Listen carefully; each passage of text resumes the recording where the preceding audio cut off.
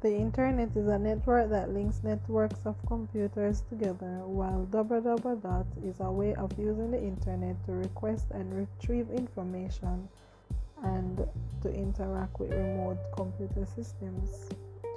Intranet is a private network for sharing information.